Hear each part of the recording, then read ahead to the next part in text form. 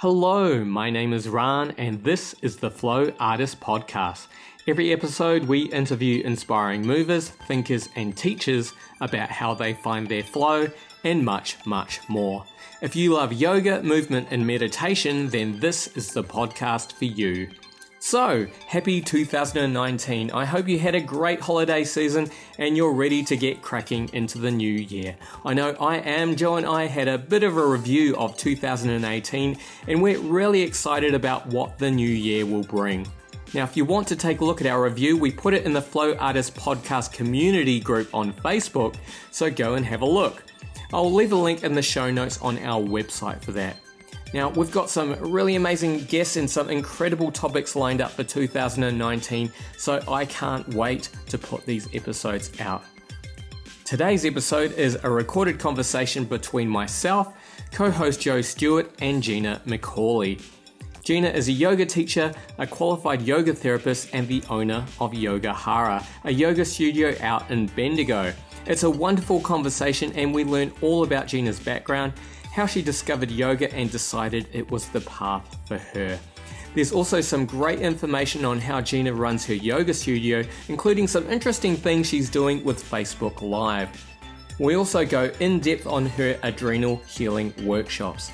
If you heard our interview with Lee Blaschke about a year ago actually, we talk about this workshop and how modern life can be really taxing on the adrenal system, so this type of practice can be really valuable. Okay, that's enough talking from me. Let's get on to the conversation with Gina. And now this one is on. It's all on. It's all on. All right. Hello, go. Gina Mac. Can I call you Gina Mac? You can call me Gina Mac. Yep, that's Awesome. my Facebook persona. Oh, nice. Awesome. Well, thanks for joining us today. It's great. It's great to have you here all the way from Bendigo. Yes, well, it's not really all the way. Oh. But yes, 2 hours away, really. Oh, yeah, It's not too far away. Yeah. She didn't come here just for us, though, but you know, it's still good to have you here. Yeah, thank you. It's great to be here. I'm very excited about being here. Excellent. Well, perhaps you could start by just telling us a little bit about yourself and where you grew up. Well, mostly in Bendigo. Our family moved to Bendigo when I was maybe 5 or so. And before that, I lived in Queensland and New South Wales. I was born in Queensland. Yeah, so Bendigo most of our lives, apart from in about 2001 to about 2003 or 4, my husband and I and the family moved to Sydney for a few years with his work, which was great. I loved Sydney. I like the warm weather, so Sydney was a great change from Bendigo because it gets a bit cold. But yeah, mostly Bendigo most of my life. So how did you discover yoga? Oh, what a question. I love everybody's stories to yoga. I love hearing people's journeys to yoga. My mum took me to my first class in about the late 80s-ish, so I would have been in my early 20s.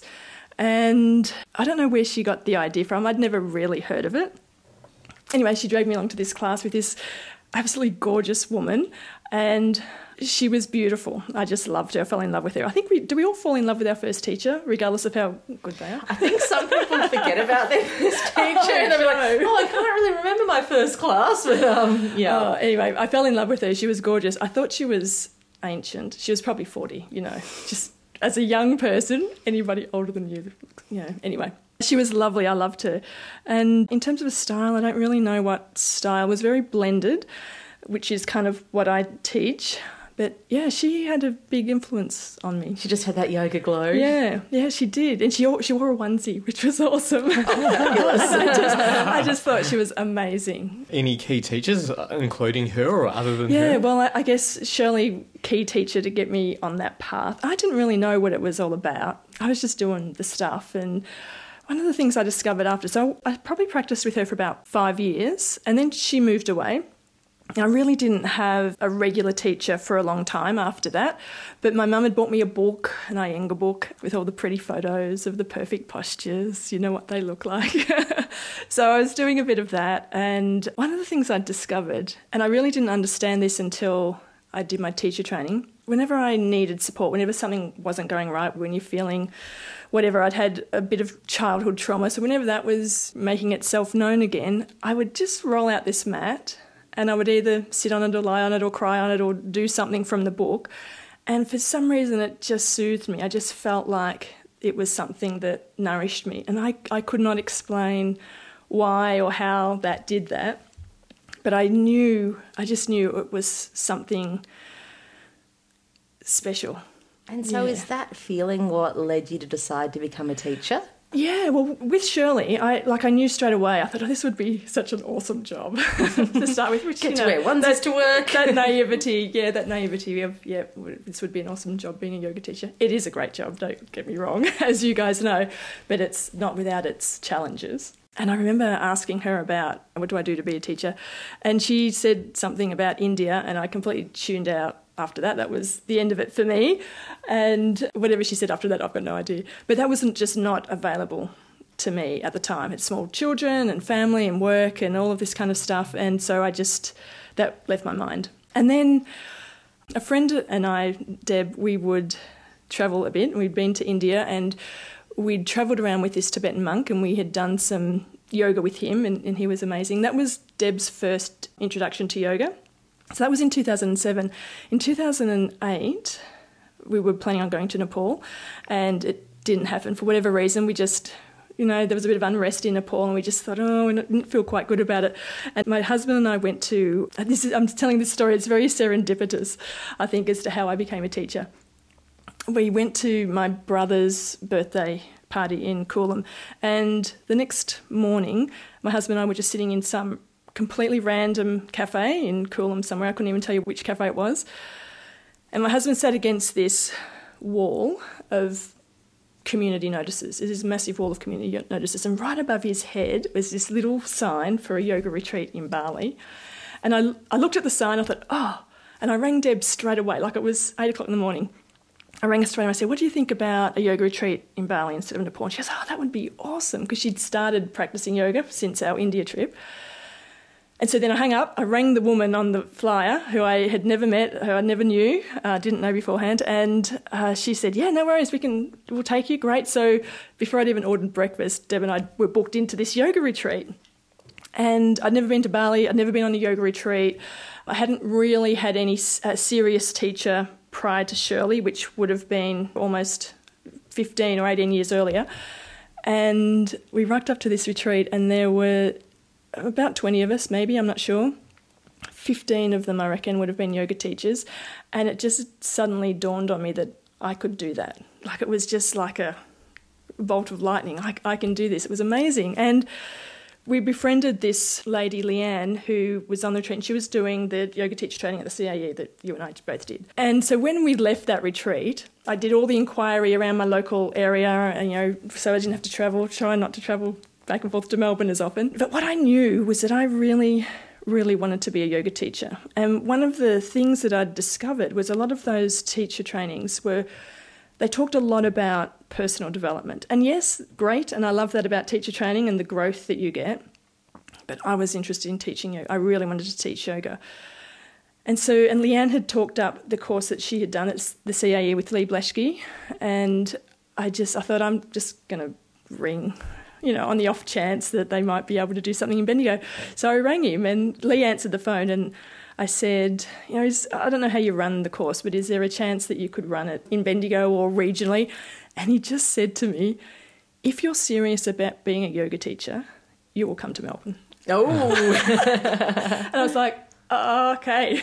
That was it. Like, that was all I needed to hear, and I was sold. So then I came down and had my interview, and they were just amazing. I loved every single thing about it, and I just absolutely loved that course, which is where I met Kay Tribe and Janet Lowndes and Lee, of course, and they have an amazing faculty, and I just feel very fortunate that I had that opportunity to learn from such a diverse group of teachers.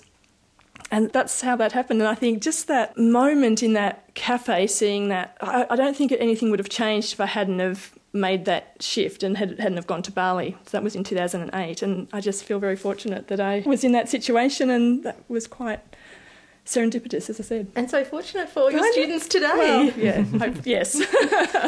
And so not wanting to spend your life commuting, was that a factor in the decision to open your own studio in Bendigo? Well, that was just an obvious thing to do. Because that's where you live. Yeah, that's where I live, and that was easy. When I graduated from teacher training, Janet Lowndes, she had a studio in Daylesford at the time, and she invited me to come and teach there. And I don't really know how long I was there, maybe 12 months or so. So that's a 50-minute drive. I just drive back and forth. My mum would come with me. So we'd moved from her dragging me to yoga to her now coming to my classes, which is just lovely. It's lovely. My mum comes to some of my classes. So nice. Great.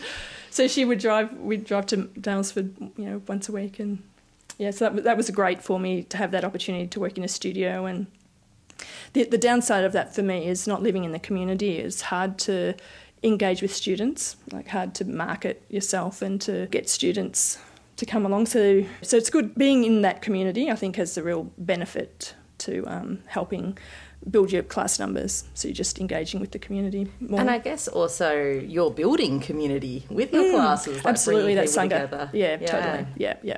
And so you're also a yoga therapist. What was the decision to continue in that direction? I just loved learning about yoga. I'm just trying to think when I started yoga therapy. I think it was 2013. Oh, it might have been 2012, 2013. I just still was on that. I'm just a total nerd. I was still on that drive to want to know more. I just wanted the info, which we go through that phase, I think, when we discover something new. We want to know everything there is to know about it. And that was great. That was just a more intimate setting and just a deepening of knowledge. I think yoga teachers, most teacher trainings that I look at, they have that component of therapeutic yoga, but yoga therapy is moving to that next level of supporting people to their individual wholeness. In case someone has just never experienced it, and actually I've never experienced it, what would the difference be between going to a yoga therapy session and going to a yoga class? Well, to start with, yoga therapy is one-on-one. So there's therapeutic yoga, which is generally a small group of, maybe yoga for back pain or something. Whereas even though those people might have that similar condition of back pain, their expression or their experience of it is always going to be different. So that would be a small group and there would be individualised attention within that small group, but there'd be those generalised, these things can help with lower back pain. Whereas yoga therapy is one-on-one and very individualised. So we would take a full history and not just what are your bits doing, like very about lifestyle and all of that kind of stuff as well. And then just work out what their goal is, why it is they've sought yoga therapy. And sometimes it's for a very specific purpose. And often people who arrive in yoga therapy, they're kind of there at their last... They've tried all the conventional treatments. Yeah. So they're kind of a bit tired of telling their story, so that, when you've told someone your thing 1,000 times, like, this is filled what's out going all on those for. forms. I just start generally with something with really, really simple things. I think that's the beauty of yoga therapy with yoga, is it's pretty simple. Like, we don't need to be doing super fancy, difficult, challenging. Like, it can be just the simplest things, just someone breathing well or feeling into their body, simple somatic work, rather than being in their head. So, just teaching them some simple tools to move them from their head to their body. So, I love yoga therapy, and I love seeing people take something on that's, I loved that. I loved that practice. That was really great. And I do that every day. And so that's kind of becomes their thing. And you can then build on that for them. And it'll be so rewarding, especially those people that just all the other things they've tried haven't really worked for them, to find that thing that actually helps. Yeah. Yeah, and I had this amazing lady, this was quite a few years ago, and she just had lower back pain. She'd tried everything. She was on drugs, painkillers permanently. And she rocked up with me, and the first thing I noticed was that she had really hyperextending leaks, probably other areas of her body, but what I really noticed were her knees.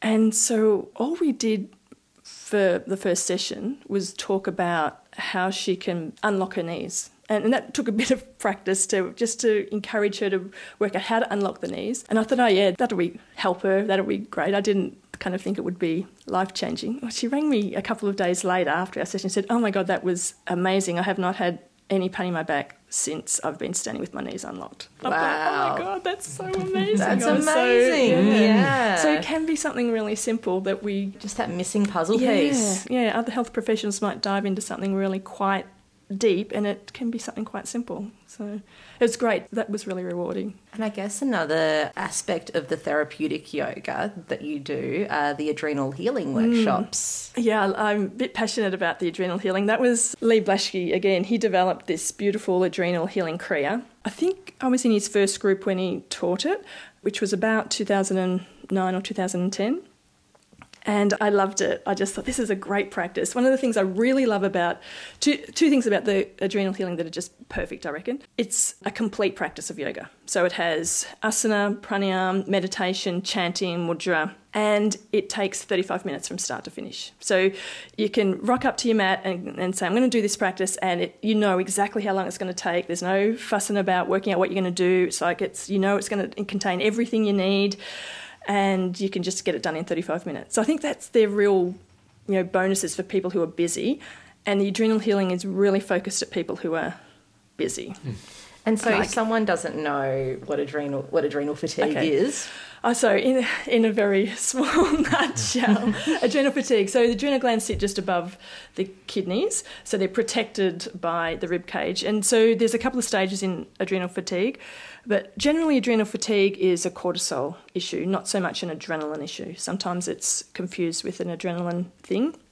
But there's cortisol, and the other one that's affected by adrenal fatigue is DHEA, which is dehydroepiandrosterone.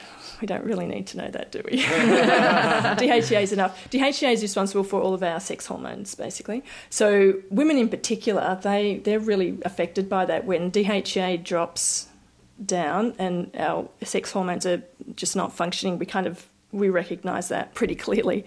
Or maybe it's our partners that recognise it. I don't know. There should be a certain level of cortisol in the body all the time, that for healthy physiological functioning. So in the first stage of adrenal fatigue, those levels are elevated. So it's like running late for work. So you just miss the alarm, you push snooze 3 times instead of twice, and you're just that 10 minutes running behind. So you kind of got that little bit of a rush on, getting brekkie, getting shower, getting into the car, getting to work.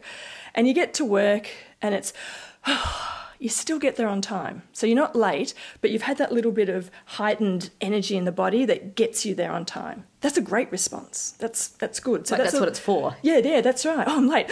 Let's get me there. Oh, I've arrived. You arrive, you get to your desk, you take a deep breath out, you have your coffee or whatever, and everything's back on track. So those levels drop back to healthy. Problem is when you're a little bit late every day, and that's your everyday thing, or when you're a little bit behind every day, or when you're a little bit, not quite hitting your deadline, not quite hitting your mark, not quite meeting your KPIs if you're in corporate, that's when that's a problem, when you constantly have those elevated levels of cortisol.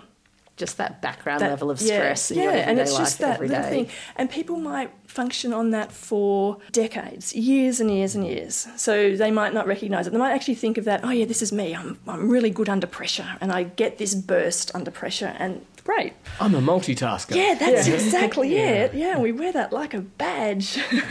So then what happens is the adrenal glands become fatigued. So they can't produce that elevated amount of cortisol, let alone the healthy functioning amount. So then we begin to produce less cortisol. And that's when we have all of those problems of exhaustion, burnout. And so we might hit a wall and we might think, oh my God, I can't even get out of bed. I'm so exhausted. I'm constantly tired. This has been going on for months now. And it's pretty hard to diagnose. I think I'm going to go out on a limb and say the medical profession don't diagnose it that regularly and have been known to say that it doesn't really exist. Yeah, no, not so much. I think it's becoming more. Generally, the pathway to diagnosis is through a allied health professional, so it might be a naturopath. It's diagnosed through a few different tests, but one test is a saliva test. So they can check for levels of cortisol and then ascertain what level you're in, which is what stage of adrenal fatigue you're in. So that's generally the pathway. So the adrenal fatigue Kriya is a practice. A Kriya specifically means a practice with a very specific purpose. That's what the word Kriya means. So the adrenal fatigue Kriya is about slowing down.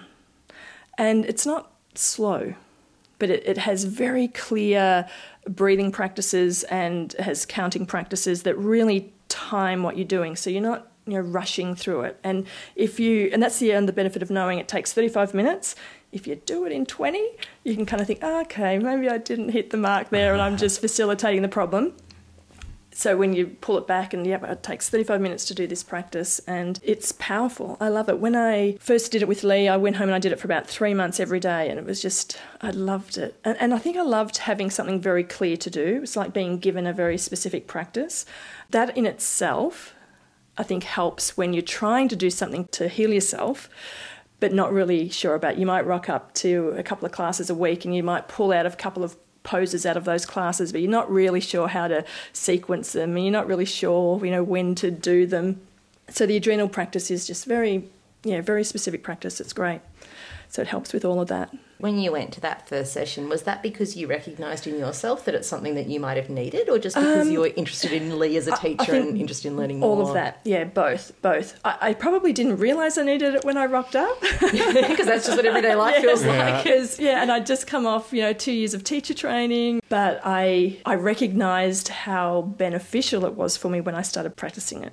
So that really changed how I practiced, I think, too. Maybe not when you did the initial workshop, but definitely now. Like, you've got a family, you run your own business, you run a studio, and quite a multifaceted studio. Other than this practice, is there anything else that you do in your daily life that really does feel like it helps you enjoy life and function really well and do all the things that you need to do without depleting yourself? Oh, gosh. I don't know if I can look at myself that objectively. I kind of think I'm a bit crazy and out of control some of the time. I think maybe even just like acknowowledging that. I think that's it. I'm pretty good at self-care, so I have a few things that I really like to do. And I have a massage, once a month. I've got a delightful little granddaughter, so she just lights my life. That's lovely to spend time with her. The kids bring everything back to a really simple level, and that's beautiful.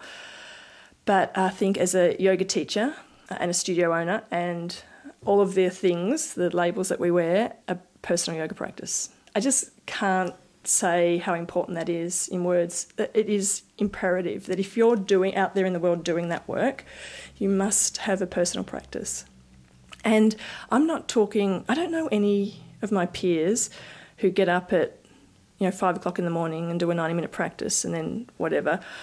Sometimes for me it might be 5 or 10 minutes on the mat, and sometimes, it might be an hour. It just, depends, and that a lot will depend on the day. On a Thursday morning I have a 6 a.m. class, so I'm up at 5. I do a 5-minute sit before I walk out the door, and then I'll come home and do something else after the class. But I think imperative that we're doing a personal practice. That's what nourishes us. And we can't stand up there and say, this is going to nourish you, if we're not doing it ourselves. It's that kind of like you can't pour from an empty cup. That's kind of exactly thing. Right. Yeah. I find as well, when my personal practice, when I'm not as diligent with it, it's much harder to find the inspiration in class to teach. Totally, yeah.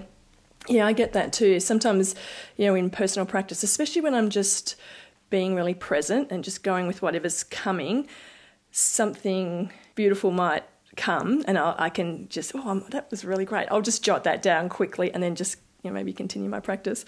But yeah, exactly. That inspiration just comes from that space that we give when we let all of those thoughts in our mind settle. It's beautiful.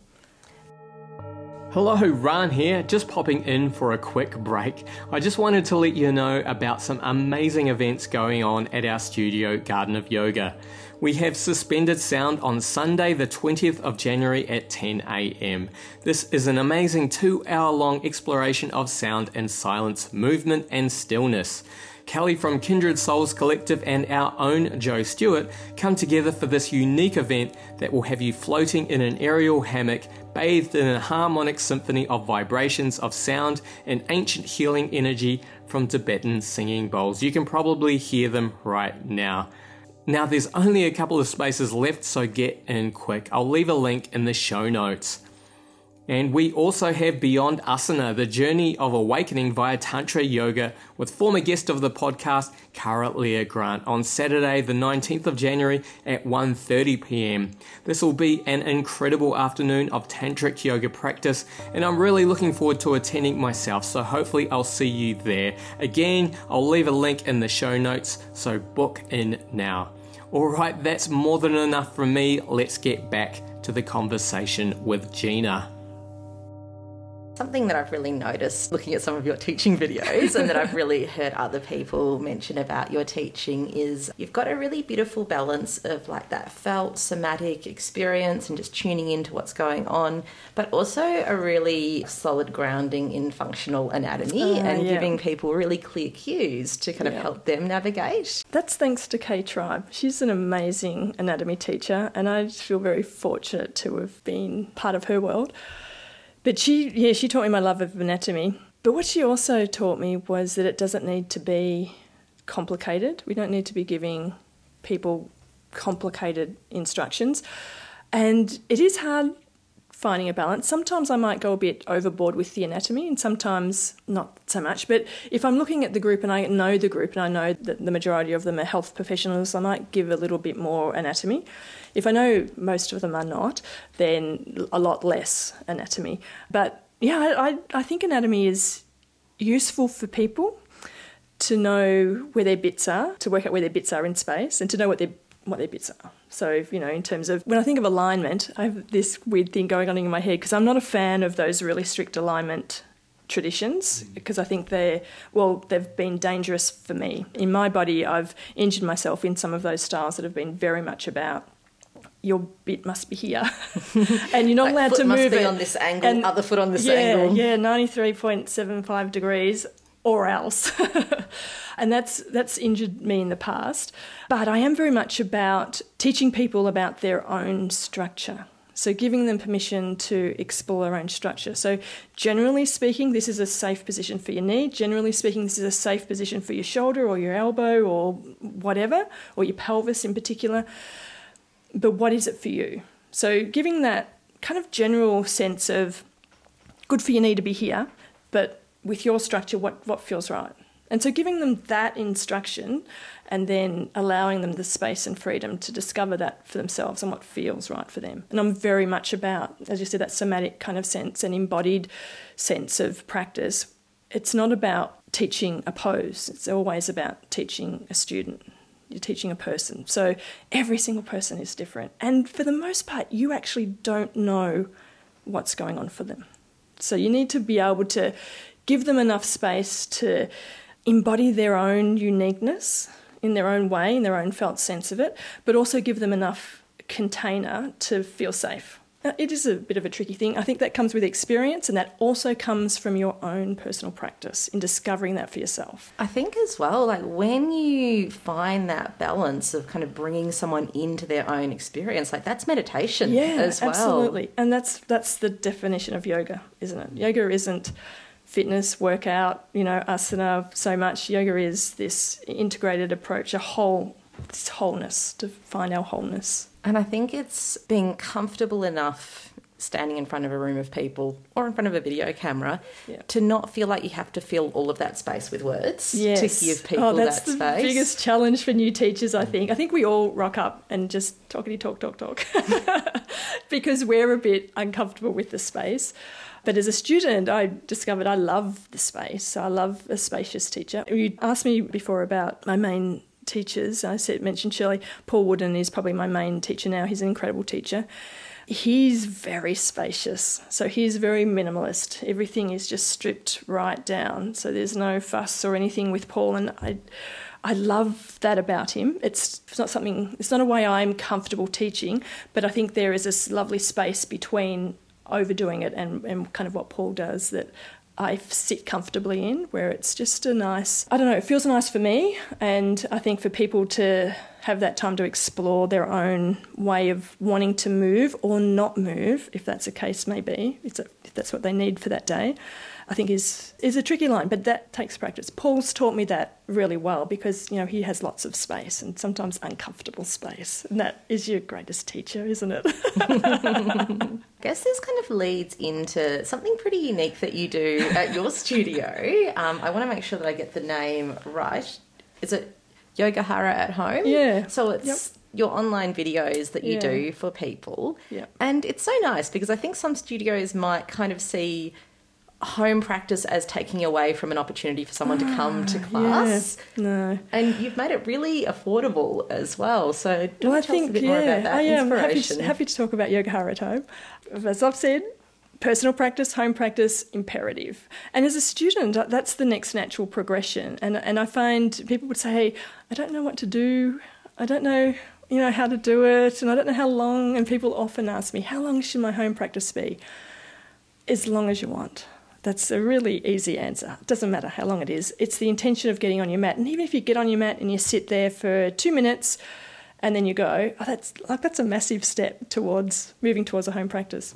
And usually once you're on there, you stay longer than 2 minutes. Right. And you start doing something. Oh, I remember that weird thing, the cat-cow thing she always does. She likes that. I'll do that. And so then they might move to, and then from here it's easier to move into a downward, dog or something. So once you get on the mat, that happens naturally.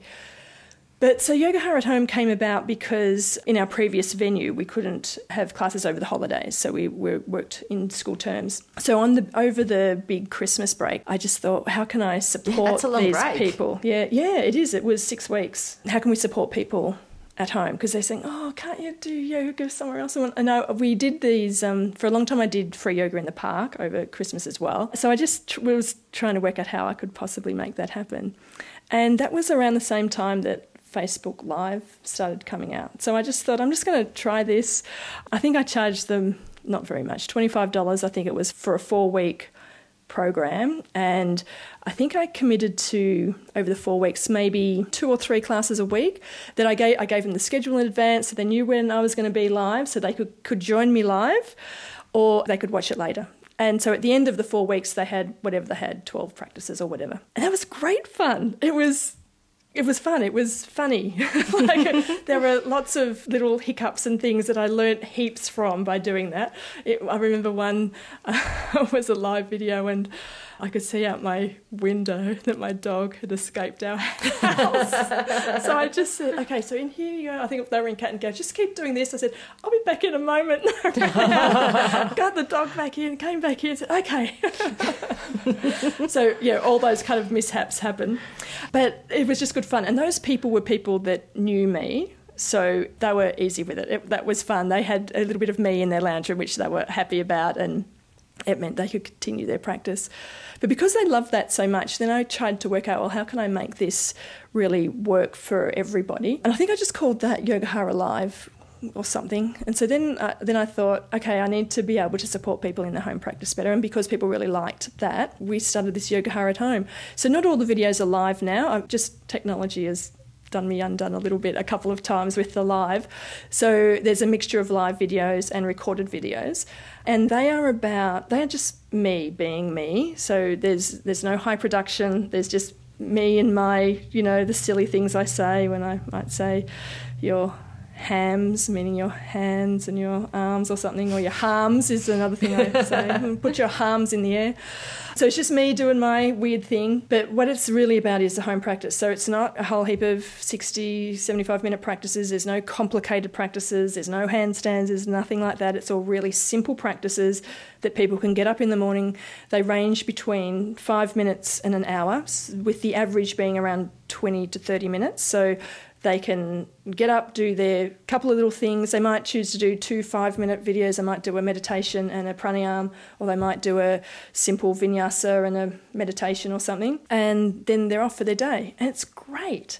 And I deliver it through a secret group on Facebook, and it's easily accessible, which makes it really affordable. So I'm not so you're spending not paying money for hosting or a separate website or anything. I don't have to pay for anything like that at this point. I have been looking into that. I've got a few people who've joined the group who I don't know. Oh. I know it's a bit weird and a bit scary. I think, I wonder what they think of me with my silly ways. But anyway, well, obviously they're into it because they've signed up and they've joined the group. That's true. So it's like, do I need to make this more professional? And I have been looking at that, but I'm kind of undecided yet. Facebook is great, but it's not ideal. It's not perfect. It has a few downsides which are a little bit problematic. So you can't save a practice, and as soon as somebody comments on a practice, it goes to the top of the feed. So, you've got to scroll through a whole feed of videos to try and find the one practice you like. So that searching isn't available. So there's a few downsides to it. But in general, it's a great platform and means it's really quite cheap for me to be able to deliver that, which is good. And that's all I wanted. It's just really focused around people spending 10 minutes, 5 minutes, 20 minutes a day doing something, anything. And so did you find that it doesn't sound like your approach to teaching changed that much when you put it onto video, but I'd imagine especially things like a lot of people, when they make a video, it's like they just want to deliver that information really quickly, but you deliver it like someone is doing the practice with you, like you leave space. Yeah, well, I guess that's just how I teach. The really challenging thing for me is I'm rarely doing anything when I'm teaching a live class. I'm really on my mat. You have to demo everything in a video. So in a video, I'm doing everything. I'm doing the whole practice and trying to talk. You don't realise how hard that is. And especially on video days when I might be doing a few, 6 videos in a day or something, I'm exhausted at the end of that because I've done all of the practices.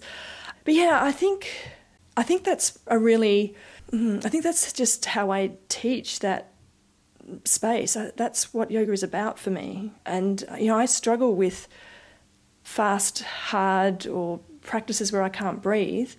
And I've been to plenty of classes like that where you're trying to catch your breath. And I remember in one class, I'm not going to mention the brand name, but I dropped to my knees in child's pose because I was exhausted. I needed a breath, and the teacher, it's like a sergeant major. I got into trouble for being in child's pose. What? Yeah, I know. I think I won't be coming back to this class. So yeah, I was like, no, that's not me. So I think that's just my interpretation of practice should have space for self-inquiry. That's the essence of, Kriya Yoga, Tapa, Svadhyaya, Ishvara, Pranidhana, that self-inquiry, Svadhyaya. Nice. And, it's interesting you mentioned, sometimes you might say a word wrong and that sort of thing. And I don't think that thing really matters. And I actually think that, people really appreciate authenticity and that rawness and that sort of, I guess, live quality. So, I think it's really good what you're doing. I think that's the advantage, that's the benefit of it, or that's the niceness of it, I guess, that authenticity. It does make me laugh. And my husband's pretty funny as well because he'll say, oh, that's a new word. I say, yep, I'm going to own that word, made up word. Patent it or trademark word. It's kind of interesting. I think a lot of people see online video as more of a tool to bring people to their studio and to introduce people to their teaching, but it's the opposite approach. Yeah, it's an extra step for my students. So that's how it started. So it's kind of cool that other people who I don't know, I had someone, this was just so surreal. I was just at an event with my mum, and this woman came and said, I just wanted to introduce myself. I'm such and such, and I've just been doing your online program. I just wanted to meet you. I was like, that's awesome. Yeah. She said, I see you every day. And that was just quite surreal. It's like this woman I've never met before. It was lovely, yeah. We're just starting to get that type of thing with us in the podcast, sort of just meeting people in unexpected, usually yoga studios, to be honest. Yeah. That's pretty much all we do. Yeah. But I remember a while back I actually asked on Facebook, I was asking for tips about my family-friendly yoga class. Yes. And I think you offered some really good advice, and as you're doing community classes at your studio, would you like to talk about that? Yeah, the community yoga program at Yogahara is something that I'm very passionate about. We're actually reframing it for 2019. We started that 5 or 6 years ago maybe. But our community yoga program is a donation-based class where anybody can come. We welcome anybody and we encourage families, so it's often marketed as a family class. And all of the money that's donated, we donate to a chosen charity for that term. So it kind of ticks a few boxes for us. In terms of our teaching staff, that important practice of seva, so of selfless service, giving back. It helps with those people who can't afford a full price class, so we're very happy to be able to say, well, come along to this class, you can make a donation, whatever you can afford is great, and it's giving back to our community. So, and we tend to go with really grassroots local charities like the local scouts or guides or something, and there's a few different charities. I think over the years we've been running it, I think I'm not 100% sure off the top of my head, but I think it's about $13,000 or $14,000 we've donated to local charities in Bendigo, just with that community program. It's great. I love it when kids are in the class. So the other thing about our community classes is they're quite relaxed. and laid back. So we do really encourage anybody to come. Everybody is welcome. So we have kids. Sometimes a family might bring 2 or 3 kids, and they might range from 2 to 10 or something. And so it's, chaotic and gorgeous. I just pull all the props out, and the kids will be somewhere, and kids... Making a bolster fort or something. Yeah, or a block fortress are awesome. Like some of the block fortresses we've had in community yoga have been fantastic. I don't teach the kids. So we teach the adults, but the kids can do whatever they like. And if they're, tweens, sometimes they'll be sitting on the mat, just bored or doing whatever. Sometimes I'll get up and do a few practices, and there's that kind of moving between the two. I don't get too hung up on what the kids are doing. And the other thing that I do is everybody who comes to the class knows this is the nature of the class. And I just say, so we have some little people with us today, and let's just revel in their joy and their laughter. And as we're practicing, let's not take ourselves too seriously as we're watching them stack up their blocks and knock them down. And I remind them of that when we get to Shavasana. So, part of this practice is about welcoming everything as it is. Everything is welcome. We're not trying to not experience anything. Yoga is, it's this tantric practice of welcoming everything. Everything's available and welcome. And so, these kids are going to be doing their thing. Let's just lie here and enjoy that sound, enjoy the space, enjoy this, kind of sense of stillness we can have after our practice, which our practice gives us anyway, regardless of the circumstances. So I think it's a beautiful learning opportunity for people just to welcome in the things that might annoy them a little bit, to be okay with being a little bit annoyed. We've got a class at the moment where a lady brings her little baby, and it's a daytime class, so the age group is slightly older. We're just loving this little baby in the class. He's just a delight. Yeah, so it's a lovely thing just to remind people that everything's okay as it is. We don't need to fix or change anything. Yeah, nice. Yeah, and in my family-friendly class, I did try and sort of put that out there as well. And yeah, it was really chaotic. There'd be sort of waves and lulls. It's sort of quite interesting to just see the progression of the class. And they often did actually settle down a bit during Shavasana. Yeah. It was, really interesting. Yeah. The kids are great. I think they're great in the class. And the community class is a great idea. You need a functioning studio to make that viable. So it's not your first option, I don't think, unless you're planning on doing yoga as a charity. It's not going to make you a living, but it's just something that's great that we can give back. Yeah. And do you always teach the community one? No. That's probably the biggest challenge. That kind of fits in under that studio owner hat. We invite all of our teachers to offer one class a term. Some are not available, and I totally respect that. And some will offer 3 or 4 classes a term, and that's great. When it all falls to me or to the studio in it, that's really hard work. If it's for us it's a Sunday, so every Sunday morning, if it falls to the one person, that it doesn't really make the program viable. Like it doesn't tick the boxes. It means sometimes I have to cancel classes, and I don't want to do that. So it needs the participation of the whole of the studio faculty to support making the program work. So we just, as I said, we're looking at kind of revamping it slightly for next year. Because I think often a lot of studios do it when they also run a teacher training program, and they'll get the teacher trainees to teach it. Yeah. Well, that would be a good opportunity for them for teaching as well, for that supervised teaching. Although also it's actually one of the more challenging types of classes to teach. When there's lots of different people. So why not chuck them in the deep end? It can be challenging, and I think people who aren't comfortable with teaching kids yoga, your interview with Lorraine was inspiring, but it is so not for me. Like, I know straight up teaching kids yoga is not for me. I think we know that, where our thing lies. That's why I really don't do much with the kids. So, I'm teaching the adults, but we have people who love teaching kids, and that's, when they come in and they get a different class when they've got a different teacher to me with the community and there's kids. I'd really like to explore into a little bit more about what it is like being a studio owner as well as a yoga teacher, and the process of setting up your studio and maybe sharing some of the things that have really worked for you. Yeah, great. Small business people, I think, are crazy. Like, really, let's face it, to run a small business, you're a bit weird, I reckon. It's really hard work. I think the really important thing to know straight up is that running a business is not teaching yoga, and to understand that those are two very, very separate things. And if you go into it thinking that running your business is just teaching yoga, then you're going to be disappointed and probably financially worse off.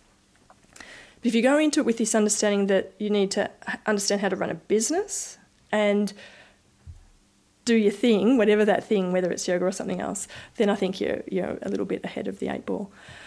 I was really fortunate when I started. I have this really incredible relationship with my chiropractor, Andrew Cameron, and he said to me, I've got people who I want you to teach. He knew me, he trusted me, and he's got people who are working with very specific things. And he also knew of my philosophy around Ahimsa and those kinds of things. So we don't have a single class at Yogahara that does not talk about Ahimsa. That's primary in every class. And he'd said to me, I've got people I want you to teach. So I think this is before, while I was still doing teacher training. My first class, so he arranged all of that and he set me up with these groups of people to teach. And some of those students still come to me. That was 10 years ago. And so he was instrumental in helping me feel confident with what I was doing and what I could do, and that I could support these people. And the other thing, which I think is really powerful in terms of having a good referral network, is that those people come to you already qualified. So they're not cold. They're not rocking up in your studio for the first time. They've been told by somebody. So I've got a couple of great physios, psychologists and chiros that refer to me. And so they rock up already knowing a little bit about me, that someone they respect has referred them to me, and that person thinks that I would be able to help them, or that yoga would be good for them, or that what I offer might be good for them. So they already come in with a little bit of, this is going to be good for me. So it's not cold, which is great. So if you can set up a referral network early on, I can't talk up how beneficial that is. And that was instrumental in getting me started. And then Andrew, he was running all of that through his business. And so then we just decided to separate them out. So he just stayed doing his specialty. I went off and did my specialty. And so he's still a great supporter. And as I said, I've got a couple of physios now that I work with that send me people. So they're people that are in that transition. They might be not in any acute phase, but they need to start to begin rebuilding some part of them, or just to less stress, or whatever their thing is, and a couple of psychologists that are really great people to refer to. And I think that's really good in having that network as a studio owner to start with. And also for you to be able to send people back to yes. them. Oh, absolutely. Yeah. So so I've got these people that I can say, they'll say, I've got this thing going on in my knee. I said, who have you seen? Maybe go and see this person about that. And so that's great to have that. Venues are often tricky. So I started, as I think we all do, in community centres, and that is just hard work, carting your gear and setting up the room. One of the community centres that I've worked in at the start there were often parties and 21st and things. So you'd also had to clean it as well. You'd rock up on a Monday morning and there'd still be helium balloons half hanging in the air. Or might smell a bit stale. That's right. You go down through Ashingasta or something. You got that beer smell of the carpet as you come back up. There was a bit of that happening early on. And then I found a venue that I could have as sole use, but was still relatively casual basis, but at least I was the only one in there. I could keep my equipment there. And it was only last year that I found the venue that I'm in now, which I just love. And this is the wild thing about it. It was where Shirley Murray was, where I did my very first yoga class.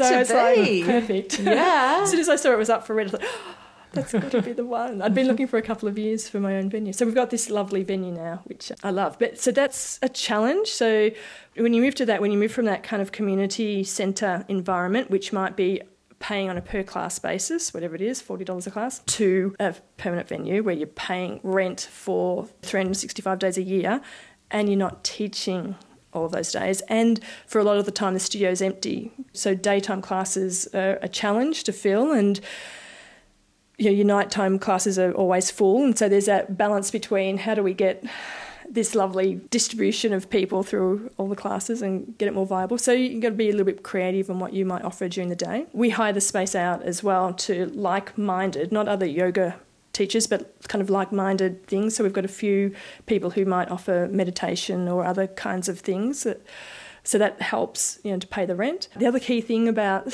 setting up a studio is understanding that it's going to cost you probably 3 times more than what you think. Like, seriously. Yeah. The expenses, just expenses you just do not think of, and they pile up.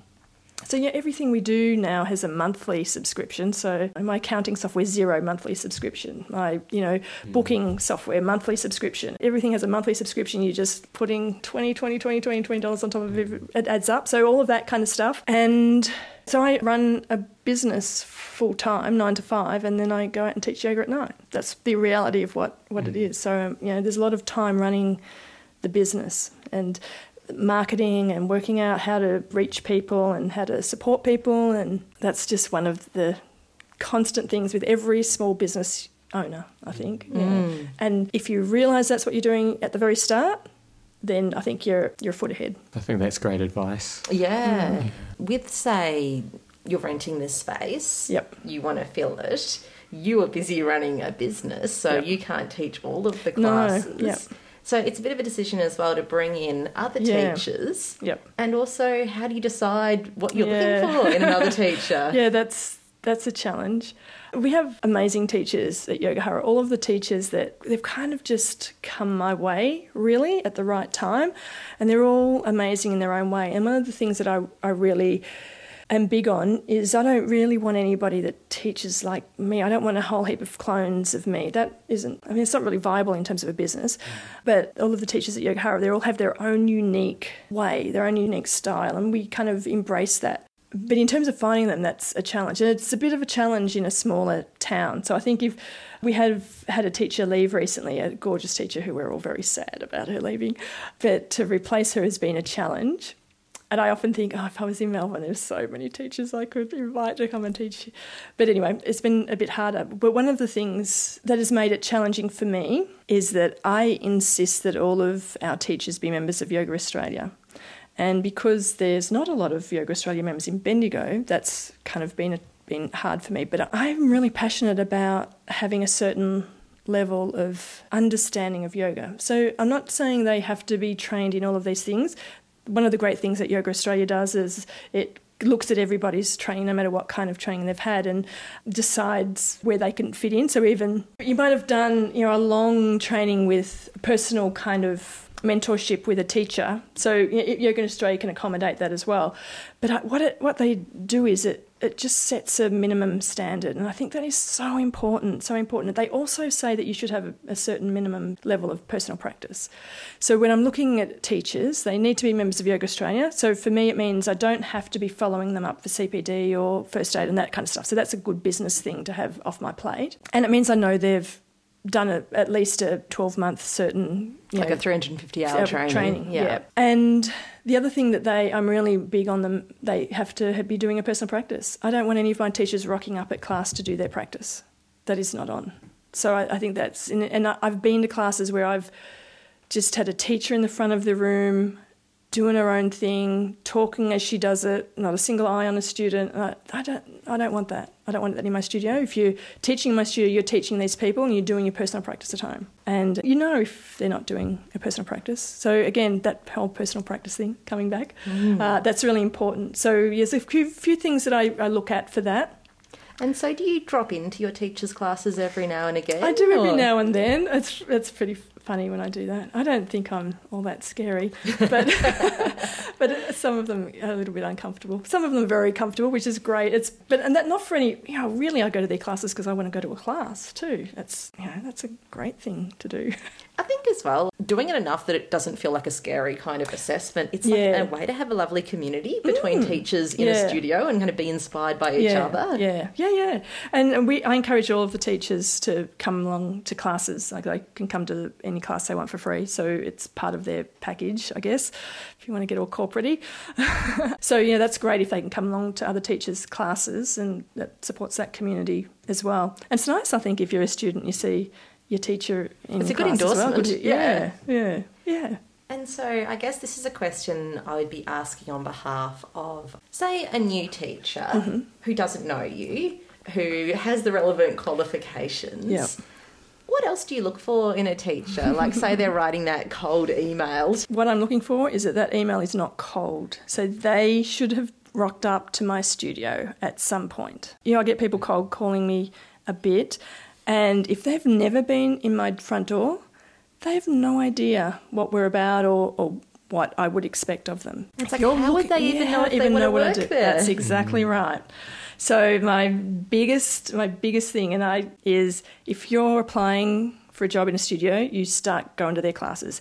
And not just one class, but go to a few of their classes, check out all of their teachers, see what they're offering, if it's going to resonate with you, if you can offer something in their ethic range, I guess, in what they teach, or whether you're going to offer something a little bit different. That's something that you can say, I've been to these classes and I think I could offer this to support. I get that a bit, and I got to say, it's a little bit annoying when these people have never been to any of my classes, and I don't even know them. Yeah. I used to have a tiny studio in a garage that held 3 people, and I'd get these international teachers emailing me to run workshops there, and it's like, have you even looked at my website? Do you want 3 people in your workshop? Like, that's what I do. Yeah, no, that's the thing that probably annoys me the most when I get those emails. Is there anything else that you'd like to... To finish, I always really want to honour and thank my teachers. So, Shirley, to start with. Lee Blaschke has just been so incredible. He's an amazing person and teacher and yogi and influencer in this area in Australia for yoga teaching and yoga therapy. And he's been an incredible teacher for me. Janet Lowndes and Kay Tribe, both incredible, inspiring women that just feel very fortunate to be part of their world. And Paul Wooden, who is so inspiring. And I wouldn't be doing this if it wasn't for any of those people, really. But Paul really helped me to embody my practice. So I always want to honour my teachers. I think they've been... Yeah, it's a great thing to do.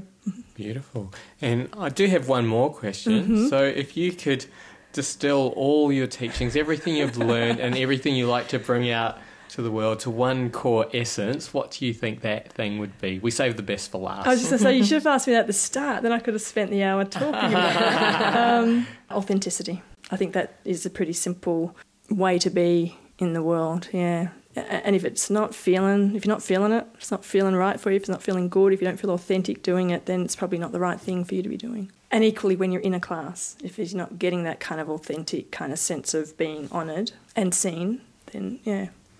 For example, someone yelling at you in child pose. Yes, get up, it's not time to stop yet. Oh, I didn't say you could rest yet. Whoa. I know, freaky. Yeah, I've had some scary classes.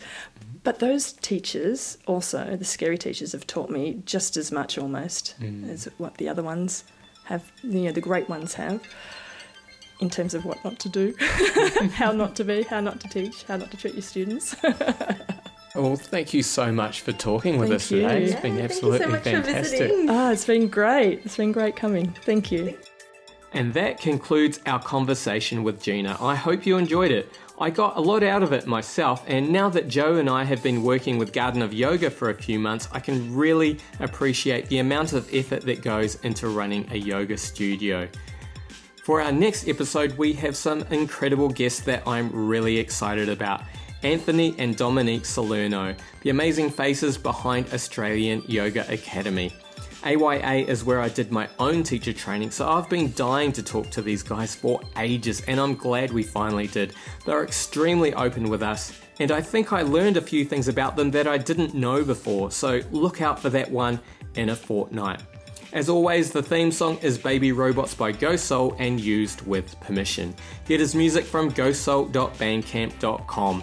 You know you want to. Alright, thanks so much for listening. See you again in 2 weeks. Aroha nui, big, big love.